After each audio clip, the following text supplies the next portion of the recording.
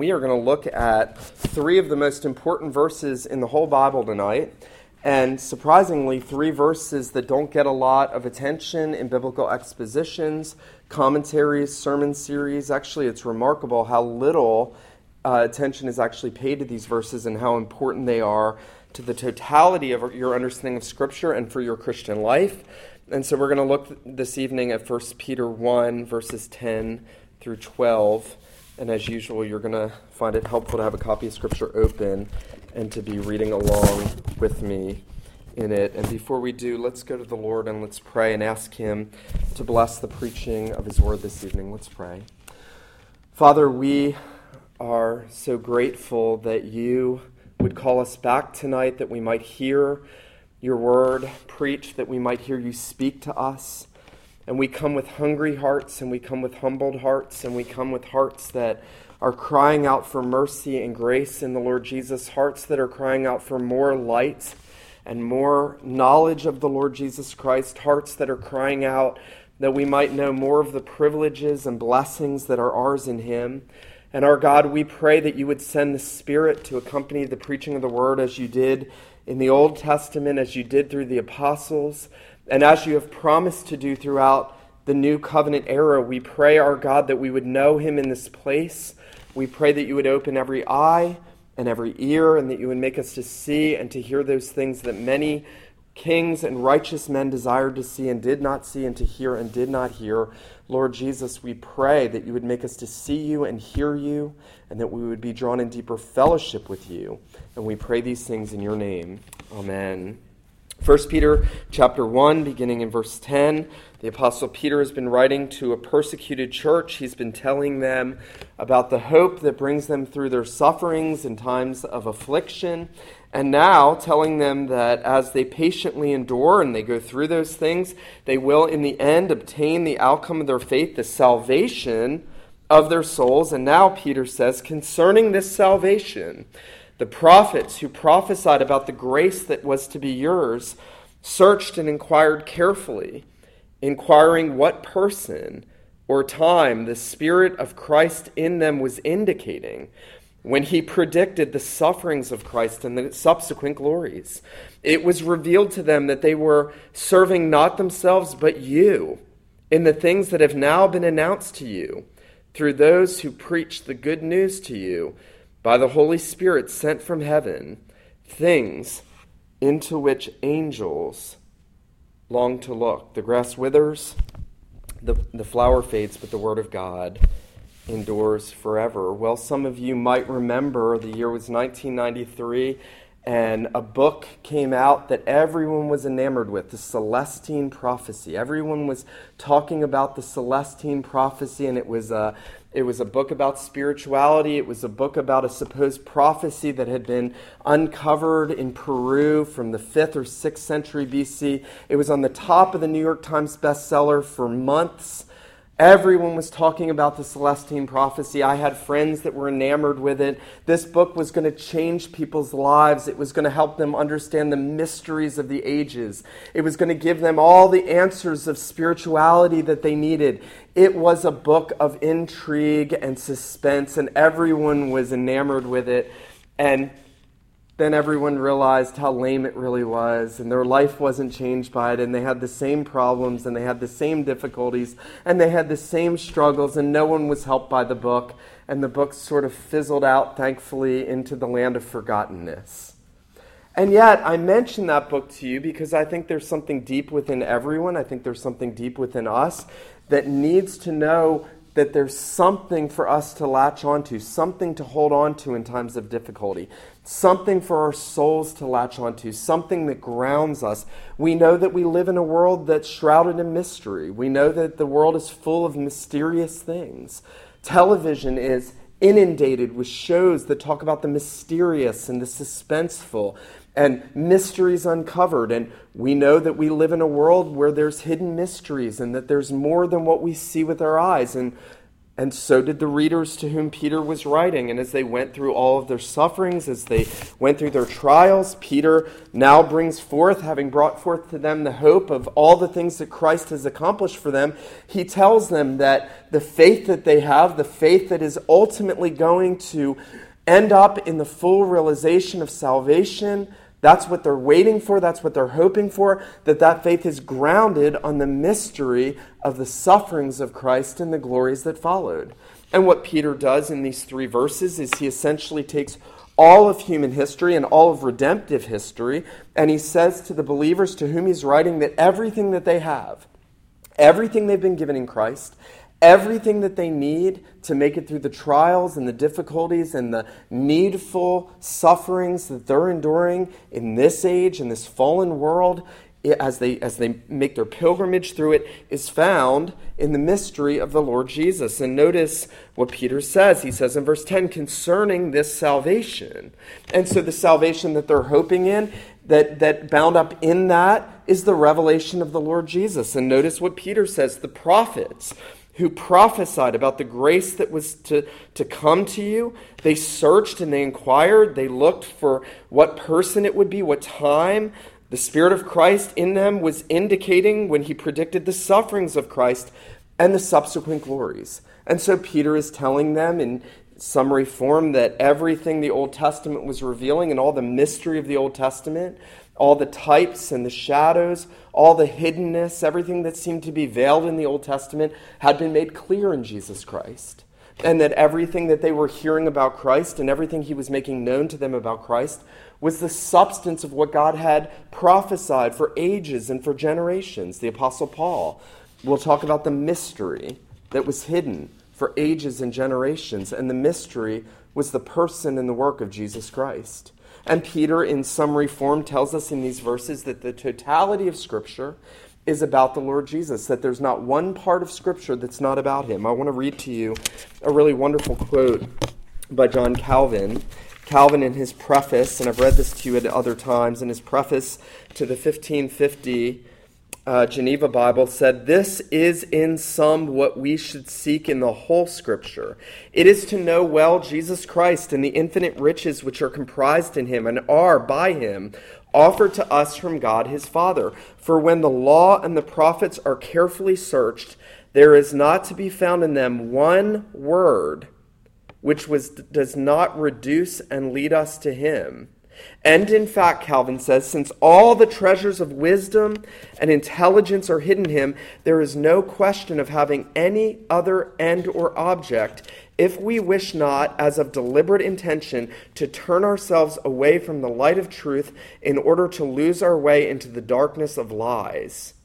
For this reason does St. Paul rightly say in another passage that he resolved to know nothing except Jesus Christ and him crucified." What Calvin's saying is that if you want to be established, if you want to be secure when the very difficult times come, when the hardships come, if you want to be convinced, if you want to press on to that salvation that awaits you, the only way we do that is by being established in the truth of the Scriptures, that everything in the Scriptures is about Jesus Christ. There's not one part of the Scriptures that is not about the Lord Jesus. Now, Peter would tell us really 2 things in this passage. He would tell us that the Old Testament was predicting Christ's sufferings and glory in promise format, and that the New Testament is making them known in fulfillment, promise and fulfillment. And we'll look this evening at 2 things: the prediction of the age of promise and the privileges of living in the age of fulfillment. Now, as you know, there is diversity on how we're to read the Scriptures, how we're to read the Old Testament specifically. There's even argument in the Reformed Church over how much of the Old Testament was about Christ, and should we really see Christ under every rock, some people will say, and is Christ hidden in every word in the Scriptures? And such questions are so nonsensical, they don't even need to be answered. This passage, combined with what the Lord Jesus said on the road to Emmaus, was that all the Scriptures was about himself. Why, if all the Scriptures were about Jesus? Why, if the totality of the Old Testament from Genesis to Malachi were the sufferings of Jesus and the glories that followed being predicted in every page and in every way, as my friend David Murray says, it is Jesus on every page, why Why, if Jesus is on every page, and why, if every part of the Old Testament, every genre, every literary device that God uses to reveal the truth, why, if all of it, in the words of Calvin, is to reduce and to lead to Jesus Christ, why is that not more apparent to people? Well, I think that Peter gives us a clue. Peter actually tells us that the men that were writing these things by the Spirit of Christ, they themselves did not see as clearly as we see. They saw through the glass darkly. They didn't know that his name would be Jesus. They didn't know all the things that we know. They didn't know who exactly he would be. They didn't know when exactly he would come, but they knew that they were writing about him. Turn over to Acts chapter 2, one of the most remarkable passages in all the Scripture. Acts chapter 2. And Peter, who writes what we're reading here, and Peter, who himself had difficulty seeing what the Old Testament was about before the resurrection of Jesus and before Pentecost, preaches several sermons in the first part of the book of Acts, and those several sermons are all centered on the Lord Jesus. And what Peter does is he goes back to the Old Testament, and Peter develops his own understanding of Christ. He develops his Christology by going back to the Old Testament. He doesn't read into the Old Testament, as some have mistakenly said. And in fact, Peter, as an apostle preaching under inspiration of the Spirit, makes one of the most astonishing statements. He points back to Psalm 16, and he sees at the end of Psalm 16 that David says, in the Spirit, I saw the Lord always before me. Acts 2:25. He's at my right hand, I may not be shaken. Therefore my heart was glad, my tongue rejoiced. My flesh will also dwell in hope. You will not abandon my soul to Hades. You will not let your Holy One see corruption. You have made known to me the paths of life. You will make me full of gladness in your presence. And if you had read that, and when the natural man reads that, and when so many of the Jews read that in the Old Testament, they said, that's David speaking. David is exhibiting his own trust in God, that God will not leave him to corruption. David is speaking about himself, and Peter says, no, David is not speaking about himself. David was speaking about Jesus Christ. David's bones are rotting away in the ground even as we speak. But Jesus is the Holy One, and he is speaking through David. It is the Spirit of Christ. Peter actually says in 1 Peter 1:10 and 11 that the prophets who prophesied of the grace that should come to you were searching who and what manner of time the Spirit of Christ who was in them was indicating. How could they be speaking about Christ? Because the Holy Spirit, who is the Spirit of Christ, was in them, who was revealing these truths through them. And notice what Peter says here in Acts 2. He goes on to exposit the last two verses of Psalm 16. He says, brothers, I may say to you with confidence about the patriarch David that he both died and was buried, and his tomb is with us to this day. Being therefore a prophet, and knowing that God had sworn with an oath to him that he would set one of his descendants on his throne, he foresaw and spoke about the resurrection of the Christ, that he was not abandoned to Hades, nor did his flesh see corruption. This Jesus God has raised up, of which we are all witnesses. Therefore, being exalted to the right hand of God, having received from the Father the promise of the Holy Spirit, he poured out this which you see and hear. Now, what Peter just told us, if you didn't miss it, was that David foresaw and knew that God would raise up the Christ from his seed to sit on the throne. The Apostle Peter says that David knew about the resurrection of the Messiah. The Apostle Peter tells us, and unless you want to argue with the Apostle Peter, and I don't, that David, so long before, 1,000 years before, knew that God was going to resurrect the Messiah, that he would raise him up, that he would seat him on the throne, and Peter said he spoke of the resurrection of Christ. Now, it's not hard for us if we go through the Old Testament and we have so much more light to read back in. I want to read this quote to you. I love this. B.B. Warfield said, and this is perhaps the greatest way of explaining it, the Old Testament as a richly furnished but dimly lit room is understood only when the light is turned on. Then do the contents become clear. That light has been switched in Christ and the New Testament testimony to him. And what Warfield says as he starts to unpack that idea, he actually says in that section that there's no new furniture in the New Testament. It's all the same furniture. All the things about Christ are sprinkled in there. One of the marvelous things as we look at Peter's sermons about Jesus in the book of Acts is that he's pulling from lots of different places. He's pulling from the Psalms. He's pulling from Psalm 16. He's pulling from Psalm 2. He's pulling from Psalm 110. He's pulling from Isaiah 53. He's pulling all these different places, and he's saying to his hearers, all the furniture was there. It was always about Christ. We're not saying anything new. The light has come on. The Spirit has come. The new age has dawned. God has given the fuller revelation to show us everything that was already in place.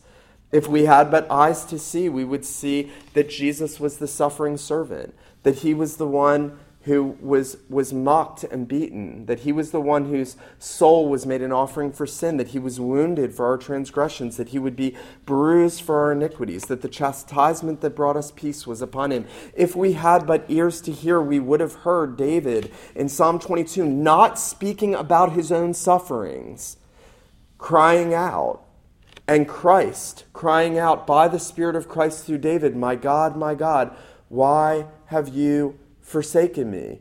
Jesus did not take Psalm 22:1 up on his lips because he learned it from David. Jesus was speaking through David. And this is revolutionary.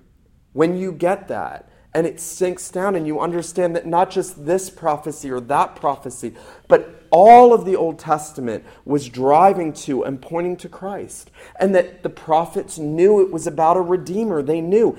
Job said in the midst of his suffering, I know that my Redeemer lives. There was not salvation by works in the Old Testament and salvation by grace in the New.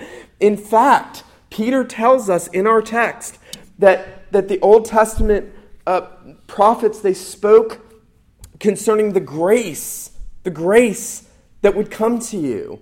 The Bible is a book full of grace. It's a book full of grace that comes to us through the sufferings and the glories of Jesus. And that means that the whole of the Old Testament can be reduced down to those two things, death and resurrection. I want to read to you, before I elaborate on that, something else that Calvin said. Calvin said, this is eternal life, to know the one and only true God and him whom he sent, Jesus Christ, whom he constituted the beginning, the middle, and the end of our salvation. This one is Isaac, the well-beloved son of the Father, who was offered in sacrifice and yet did not succumb to the power of death. This is the vigilant shepherd Jacob, taking such great care of the sheep he was charged over. This is the good and pitiable brother Joseph, who in his glory was not ashamed to recognize his brothers, however contemptible and abject as they were. Let me tell you right now, Calvin just told us that Jesus was the true and greater Isaac, that he was the true and greater Jacob, and the true and greater Joseph, and none of the apostles say that explicitly. But what Calvin understood was that every part of the Old Testament, every part of the narrative, every part of the fabric of God's story of redemption and the history of redemption was at every point pointing to Jesus Christ. And the principle of death and resurrection was at every place. The writer to Hebrews tells us that Abraham offered up Isaac, that's death, and that he received him back figuratively, that's resurrection. And the son of Abraham, the true and greater Isaac, would lay down his life on the altar, and he would take the Father's wrath. The angel's hand would not be stayed against Jesus. All of the wrath would come down on him. And then the Father would raise him back, and the Father would receive him back, not figuratively, but truly and really. He is the true and the greater Joseph. He was thrown into a pit, sold by his brothers, death, brought out, resurrection, put in a place of honor, falsely accused, death, brought out, put in a place of honor and power and exaltation. This is how Peter can say that the Old Testament was speaking about the sufferings and the glories of Christ. Jesus is the true and greater Israel. He is the true and greater Israel who goes down into Egypt and comes out of Egypt and goes through the waters and into the wilderness and up on the mountain and down from the mountain, who redoes Israel's history, who is the true and greater king and establishes the kingdom by his grace, who is the true and greater prophet who pronounces the woes upon the Pharisees and the scribes and everyone who has perverted what God had said in the scriptures about his grace, and then who is exiled and who is cast away from the presence of God, as Israel had been exiled, and that's death. That's the sufferings, and who was resurrected, and who brought about the full restoration of all things in himself. And there is not one part of the Old Testament that is not predicting the sufferings of Christ and the glories that follow. I love the way that Jesus teaches this to the apostles, because the apostles themselves were so slow to get this. The apostles themselves didn't want to get this. Think how often Peter himself, that writes this in 1 Peter 1, 10 through 12, how often Peter said, "Lord, where are you going?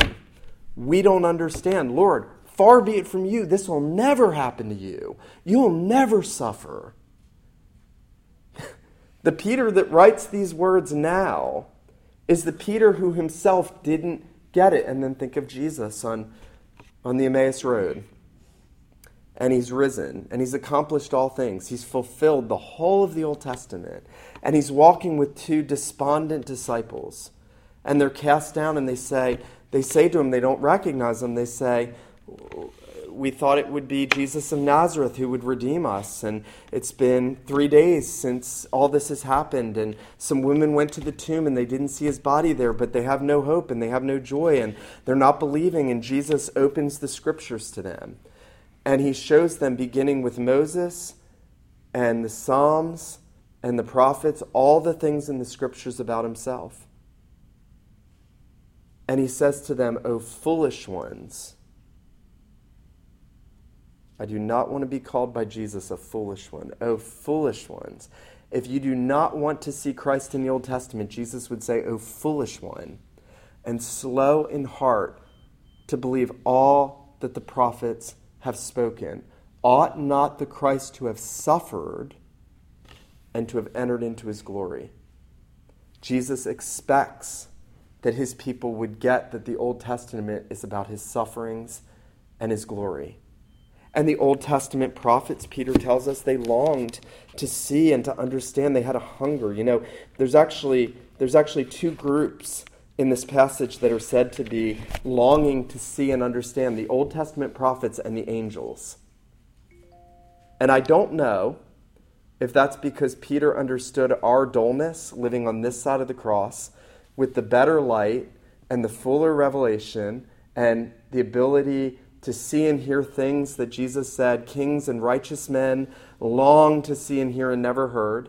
And I'm not sure if Peter is trying to stir up. I know he is trying to stir up. But is there a dullness for the New Testament saints to hearing about the death and the resurrection of Jesus? And so Peter tells us the Old Testament prophets longed. They searched diligently. They stayed awake late at night, searching the Torah and the Navim and the Ketuvim, searching all the scriptures to see who they were prophesying about. They wanted to understand the scriptures. They wanted to wipe away the dimness and the dullness of the glass through which they looked. And then Peter tells us, notice, in verse 12, after explaining that these are the mysteries of the ages, these are the predicted things that establish your soul. Notice he says that these are things into which angels long to look. Angels want to look into the things of Christ. Angels want to understand how God wove into the tapestry of redemptive history all these things about Jesus. And here's the big thing. They longed to see and to hear and to understand them because they knew that the salvation that they were speaking of, the salvation that God had promised, was dependent on the fulfillment of those things that were promised. They understood that everything was bound up in that. Do you know how easily deceived Christians are? There are millions and millions of Christians that scour the self-help section in what used to be bookstores and now probably Amazon online. They just scour the self-help sections. People you know, they're looking, they're searching. They want something. They feel like there has to be more. And Peter's saying there is more. And the Old Testament prophets knew there was more. But all the more is about the sufferings and the glory of Jesus. All the more that your soul needs, and all the more grace that you need, and all the more redemptive hope that you need is found in seeing the things of the sufferings of Christ and the glories that follow. And there's no way to exhaust that. And the fact that the prophets searched and inquired and were eager to see and hear shows that there were depths. There were depths to what God was revealing. There were contours to Christ. It was Spurgeon who said that we need the whole Christ in the whole Bible for the whole world. One of the other Puritans said that we need Christ in every book of the Bible because if I don't get Christ in Amos, then there's something in Christ I'm not getting. If I don't understand Christ in some portion of Scripture, then there's a portion of Christ that I'm not getting for my soul.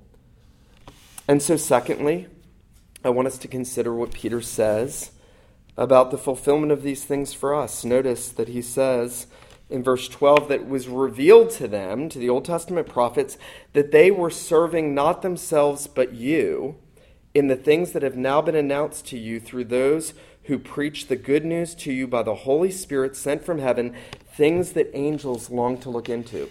We are a small group gathered here tonight, but the things that you're hearing are the most important things that any ears will ever hear in the entire history of the world. And the greatest men that God raised up in that period of prediction in the Old Testament, the men that gave their lives writing the scriptures, proclaiming that men needed to turn and repent and trust in God's salvation and turn back to God who promised to redeem people, the men who poured their lives out and who labored to give us the scriptures, the men that God exalted above all else, men that the writer of Hebrews said are men of whom the world was not worthy. Listen very carefully. Peter tells us that they were writing all of that for you. That's remarkable. They were writing that for us. They wrote the book that has everything that you need. They set out all the mysteries about Jesus Christ for you and me. This is why I think Jesus could say to his disciples in Matthew 13 that many will see, but they will not perceive. They will hear, but they will not understand. God has blinded their eyes. He's hardened their hearts. To this day, billions of people have a veil over their heart, and they cannot see and they cannot hear the things that have been given to you and me to see and hear. And Jesus said that many kings and righteous men longed to see them and were not able, and to hear them but could not, but you are able to. By the same Spirit who was writing those things about Christ in those Old Testament prophets, as the gospel is preached, as Christ is held up, you are having your eyes open and your ears open, and you're having the mysteries of the ages fall on your ears. How dull our hearts must be. You know, I prayed before I came in here tonight that the Lord Jesus would do for us the very same thing he did for those two on the road to Emmaus, when after he opened the scriptures and showed them all the things about himself, and he stayed with them, and they were at the fire, and they said, and then he disappeared, they said to each other, "Did not our hearts burn within us as he opened to us the scriptures and revealed himself to us?" How dull our hearts must be that we can hear about Christ repeatedly and not burn with joy and excitement, not having hearts that are rejoicing, having hearts that are looking for something else, some other experience. And I think Peter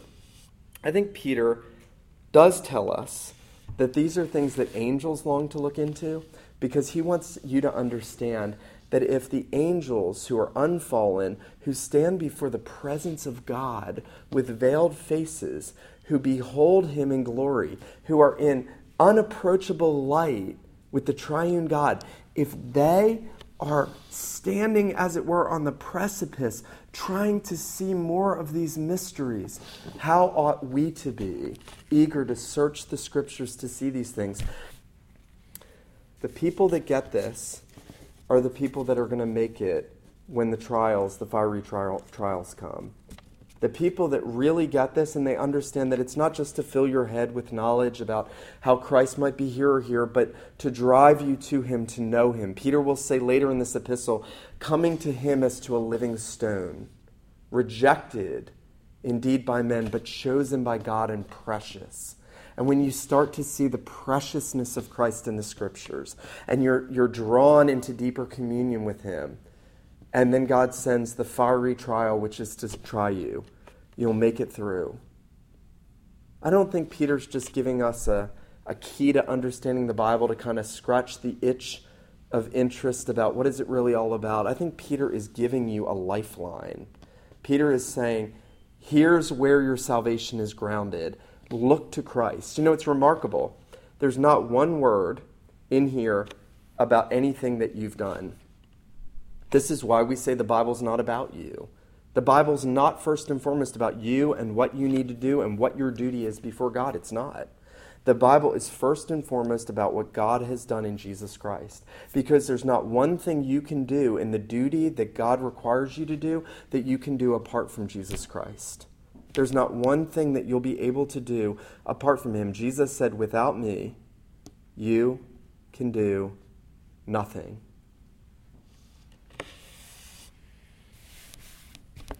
There's so much more that could be said.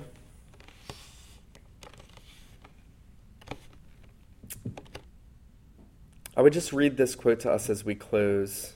I think it's helpful. Herman Ritterboss said, it's difficult to express in a few words what significance all this has for a right understanding of the sources of our Christology. In Christ, the church is bound not only to the New Testament, but also to the Old. If we're not reading the Old Testament, if we're not putting ourselves deeply in the writings of the prophets and the psalmist and searching for the sufferings of Christ and the glories that follow, we're robbing ourselves of an enormous benefit for spiritual life and power.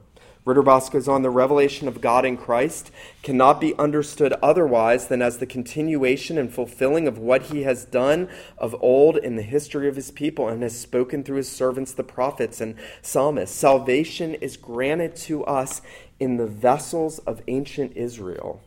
I love that. The Old Testament cannot be understood without the New, but the New remains incomprehensible without the Old, especially where Christology is concerned. I want to ask if you, as you read the Scriptures, are you searching for Christ? Are you prayerfully asking God to open your eyes to see the sufferings of Christ and the glories that followed? You know, it's interesting that Peter, at the beginning of this letter, he tells the people that they're going to suffer and that they are suffering, but there's glories to follow. That's guaranteed to us. If need be, you're going to be grieved by various trials, but know that glory awaits, that you have a faith, that God's fingerprints are all over, and he's preserving you and keeping you through faith for the salvation that's ready to be revealed. We enter into the same experience as the Lord Jesus. He suffered, and then he entered glory. We suffer, and then we enter glory, not because we do what he did, but because we trust him. We enter into the same experience as the Lord Jesus. I want to challenge you to be purposeful in holding on to these things and seeking these things and asking the Lord Jesus to open your eyes to see him in the Old Testament, to be praying that you would see in the light of the New Testament all the mysteries that have been hidden. I want to give you a simple application. If you want to grow deeply in your knowledge of these things, if you want to grow deeply in your experience of them, read Peter's sermons in the book of Acts. Go through and take every Old Testament passage that he cites in his sermons and go back and study them in their original context and then read them in light of what Peter says. Pore over those things and meditate on them. Go through the Old Testament citations in the book of Hebrews and Romans. Everywhere that the apostles are citing the Old Testament, in almost every case except for two that I can think of, they all have a focus on Jesus Christ, his sufferings and glory. Challenge yourself to grow deeply by following the example of Peter. I want to give you one hope, too, as we close. As I said already in the sermon, Peter went through a period of ignorance to these things. I always find great comfort in that if an apostle who was with Jesus for 3 years hearing him teach all the things that he taught could be like, Lord, this will never happen to you. You'll never go to the cross. Far be it from you to suffer. And then he could come out on the other side and he could see Christ in all the contours in which he's presented in the Old Testament. That gives me great hope that God, by his Spirit, will do that for me and will grow me deeply in my understanding of these things. Let him who has ears to hear, let him hear what the Spirit says to us this evening. Let's go to him in prayer. Father, we know that unless you open our eyes as you open the eyes of those two on the Emmaus Road, unless you open our hearts as you open the heart of Lydia, that these things will remain mysterious and veiled to us. We pray that you would remove the veil and that you would show us more of the Lord Jesus, and that, Father, you would ground us in the knowledge of him, in the knowledge of what his sufferings and his subsequent glories mean for us. Father, we pray that you would never let us take our eyes off of Jesus Christ. We pray that you would build us up in faith and that you would encourage us as we journey through the wilderness of this world unto that everlasting inheritance that you have for us. We pray these things in Jesus' name. Amen.